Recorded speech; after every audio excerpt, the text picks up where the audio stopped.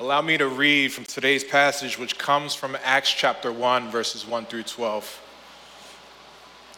In my former book, Theophilus, I wrote about all that Jesus began to do and to teach until the day he was taken up to heaven, after giving instructions through the Holy Spirit to the apostles he had chosen. After his suffering, he showed himself to these men and gave many convincing proofs that he was alive. He appeared to them over a period of 40 days and spoke about the kingdom of God. On one occasion, while he was eating with them, he gave them this command: "Do not leave Jerusalem, but wait for the gift my Father promised, which you have heard me speak about. For John baptized with water, but in a few days you will be baptized with the Holy Spirit." So when they met together, they asked him, "Lord, are you at this time going to restore the kingdom of Israel?" He said to them, "It is not for you to know the times or dates the Father has set by his own authority, but you will receive power when the Holy Spirit comes on you, and you will be my witnesses in Jerusalem and in all Judea and Samaria and to the ends of the earth." After he said this, he was taken up before their very eyes, and a cloud hid from their sight. They were looking intently up into the sky as he was going, when suddenly 2 men dressed in white stood beside them. "Men of Galilee," they said, "why do you stand here looking into the sky? This name Jesus, who has been taken from you into heaven, will come back in the same way you have seen him go into heaven." Then they returned to Jerusalem from the hill called the Mount of Olives, a Sabbath day's walk from the city. This is God's word. Good morning, everyone. My name is Andrew. Welcome to worship. I am honored and grateful that I could preach the word of God with you today. For the past few months, we've been preaching on a sermon series on our core values. Today, we'll be focusing on movement. Now, we believe that one local church cannot address the tremendous needs of the city by itself. However, we believe that intimate local partnerships within the city empower many to plug in to a movement of grace for the sake of the gospel. So today's passage is going to be on Acts 1, verses 1 through 12. It's on the ascension of Christ. Now, many people, they focus on the birth, the death, and the resurrection of Christ. However, I believe that the ascension is just as important. In verse 1, it says, "In my former book, Theophilus, I wrote about all that Jesus began to do and to teach." In the former book, which is the Gospel of Luke, Luke ends it with the ascension. In Acts 1, Luke begins with the ascension, meaning if the Gospel of Luke was about all that Jesus began to do and teach, Act 1 and forward is about all that Jesus continues to do and teach. And this is significant, and this should get your attention because often, a lot of us may feel like God is not present. We may feel like, he's not with us. Now, there are people we know who are sick, and, work is tough. And even at home, we can't find rest. There seems to be a lot of sadness and brokenness. But this passage is saying, although Jesus ascended, he is with us. He's continuing his work. So we're going to talk about the ascension, how that gives us a reassurance because he is with us. How that gives us the fullness of Christ because we receive him in full. How the ascension gives us the power of the Holy Spirit. So 3 points. Reassurance, fullness, and the power of the Holy Spirit. First point, reassurance. In verse 3, it says, "After his suffering, he showed himself to the men and gave many convincing proofs that he was alive. He appeared to them over a period of 40 days and spoke about the kingdom of God." Now, it's important to note that Jesus appeared to them as in human form. Jesus appeared to them in 40 days, convincing them that he was alive. And while he was alive, and as he was talking to the disciples, he was talking to them about the kingdom of God. Because kingdom of God is a very important theme for Luke. It's in throughout the Gospel of Luke, and at one point Jesus actually said, the kingdom of God is near, is here. So if the kingdom of God is here, that means the king has arrived. The king is here. And Jesus is saying, I'm the king. I am the one that rules, and I'm alive. And this is important because many religions, all the religions in fact, in the world, the founders are dead. Whether it's Buddhism, Confucianism, or Islam, the founder of those religions are dead. But Luke is saying Jesus is alive. He is king. He has ascended into the throne. Hebrews 12:2 says that he is sitting in the right hand of God. And that means we could go to him because Jesus is alive. Because Jesus is with us. We could go to him. He will hear us out. He understands. And there is our reassurance. But Luke doesn't just say that Jesus is alive. Luke also said Jesus has just begun his mission. Our second point, fullness of Christ. In verse 4, Jesus commands the disciples, do not leave Jerusalem, but wait for the gift my Father promised, which you have heard me speak about. In verse 5, for John the Baptist, John baptized with water, but in few days you will be baptized with the Holy Spirit. We'll be baptized, which means we'll be cleansed. There's a cleansing aspect to baptism, but this verse is also talking about indwelling. You see, most people, and maybe some of you, are wondering why baptism of Holy Spirit, being baptized by the Holy Spirit, is more significant than being baptized by John in the Jordan River. And for me to explain, we must venture out into John 20, in the context of John 20, where Jesus is resurrected, where Jesus shows himself in front of Mary Magdalene. Mary and Jesus had a very close, intimate relationship. Yet, when Jesus died, Mary was devastated. Mary was in agony, is mourning. So imagine having Jesus show up in front of you. Mary just jumped. She clung on to Jesus. But strangely, Jesus said in verse 17, do not cling on to me, for I have not yet ascended to the Father. It's strange because in verse 27, he talks to Thomas saying, touch me. Put your hands on my side. Look at my hands.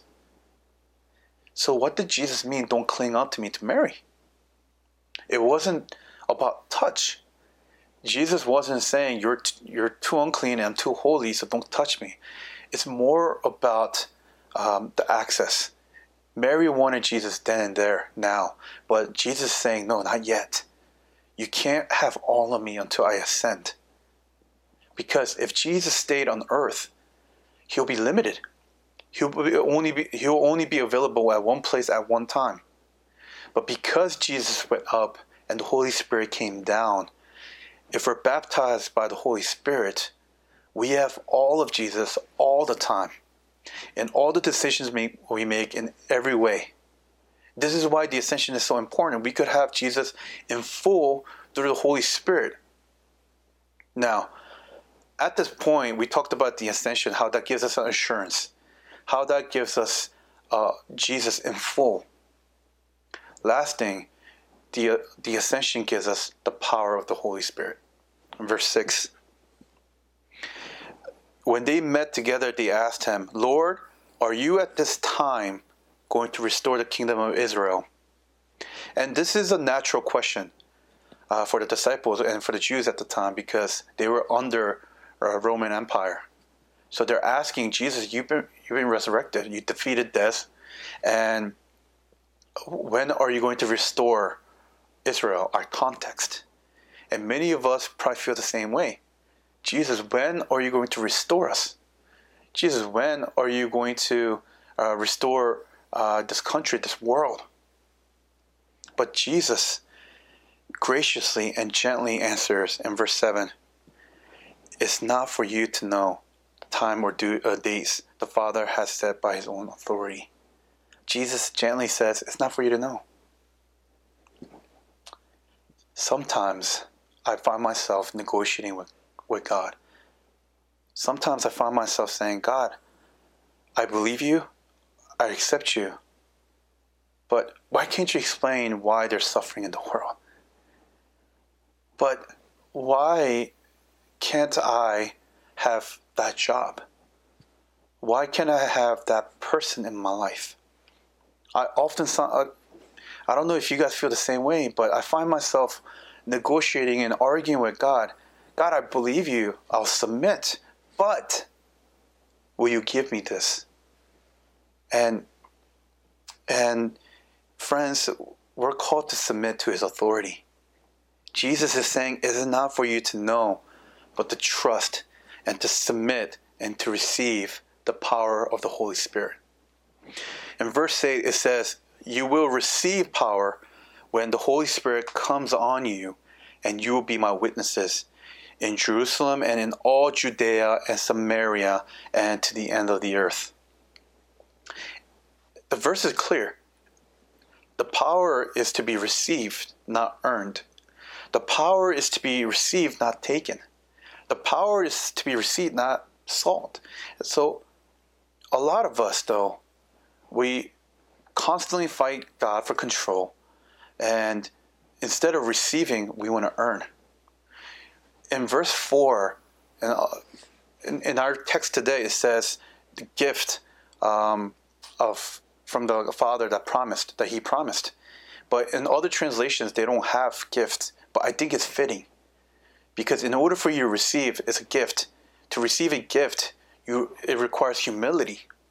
Because if you have to earn, if you have to work for something, it's not a gift, it's more of a reward.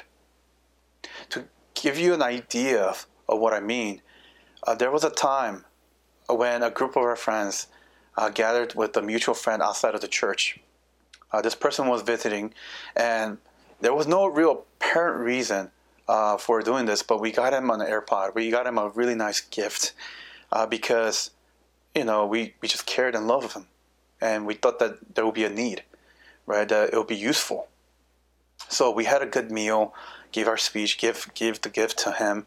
And afterwards, on our drive home, my friend said to me, bro, I didn't know it took humility to receive a gift. And I asked him, what do you mean? And he said, I don't know what I did to receive it. I didn't feel like I earned it. I don't think I deserve it. And many times, if we're honest, we want to earn more than we want to receive. We want a reward instead of a gift. We yearn for the power on our own terms, and in our life, we want to redeem our lives with our own power. So what do? Many of us, we try to redeem our past failures with success. Many of us try to redeem our past regrets with present happiness.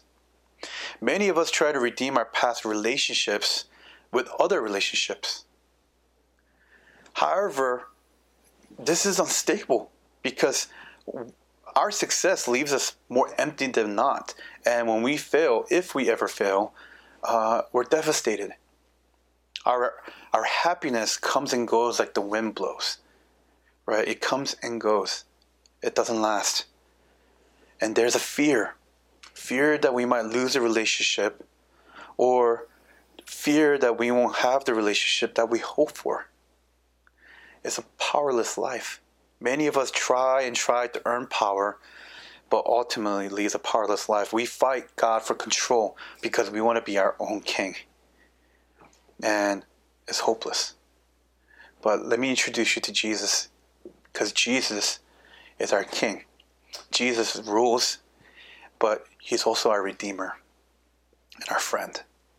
In Isaiah 44:21-22, it says this: Remember these things, O Jacob, for you are my servant, O Israel.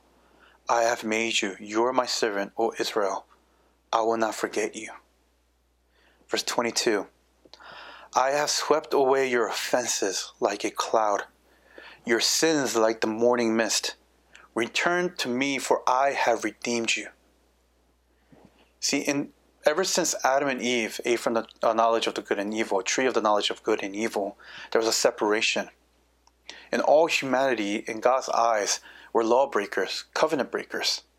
Right? There's a cosmic lawsuit against us because all of us reject God's rule, and we are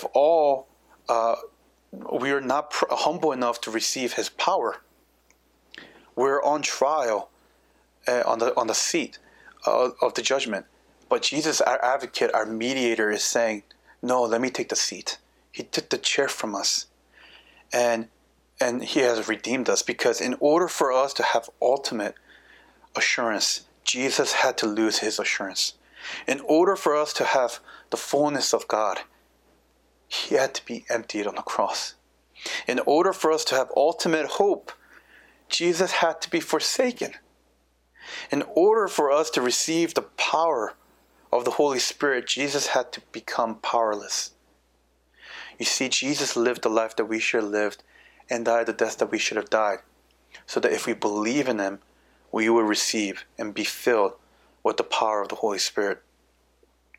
There is no need for you to seek your own redemption, because God has redeemed you through His Son. In verse 22, it says, I have wiped away your offenses like a cloud, your sins like the morning mist. Return to me, for I have redeemed you. Friends, if God is in front of you, face to face, and He could say one thing, what do you think He'll say to you? He'll say, come here, my son, my daughter. I have redeemed you. And if you believe this, if you submit to God's authority, if you will accept Jesus as your King, you're going to have power, because success will no longer rule you, and failures will no longer devastate you. Happiness will turn to joy, and our regret will no longer haunt us. Our present relationship will be more freeing, and we will no longer live in fear. If you believe this, it will change you forever, and you will become a witness. In verse 9, after saying everything, Jesus actually went up, and Jesus ascended right before their eyes. And in verse 10, it says that the disciples looked up into heaven, almost like dumbfounded, until two men came down with white robes, gently rebuking them. In verse 11, they said, why do you stand here looking into the sky? They're basically asking, why are you looking up in the sky as if all hope is gone? The same Jesus who has been taken from you into heaven will come back in the same way. Which means the implication is that the church is called to engage in the mission of spreading the gospel throughout the world, having full assurance that Jesus will return. So, if you believe in the truth of the gospel, we're called to be witnesses. We're called to bear witness. We're called to bear witness and testify that the judge has taken the place of the guilty. We're called to bear witness to the beauty of the gospel that liberates us. We're called to share with one another that salvation cannot be earned, but only received as one receives a gift. As the disciples are called to bear witness to Jerusalem, Judea, Samaria, and to the ends of the earth, friends, we're called to bear witness in our homes, to our friends, and our neighbors, in our workplace, in our church, our city, and wherever we go. Because when you tell people about Jesus, they're hearing the voice of Christ who speaks through you. For Jesus continues His mission through you who believes in Him. So I want to end this sermon with verse 12. It says, then they returned to Jerusalem from the hill called the Mountain of Olives, a Sabbath day's walk from the city. The disciples are flawed. They didn't get it. but ultimately they submitted. Ultimately they trusted and they obeyed. So the question I want to leave off with you is this: do you trust Jesus? Do you want to submit to Jesus as a king? Do you want to bear witness to our city? Let's pray.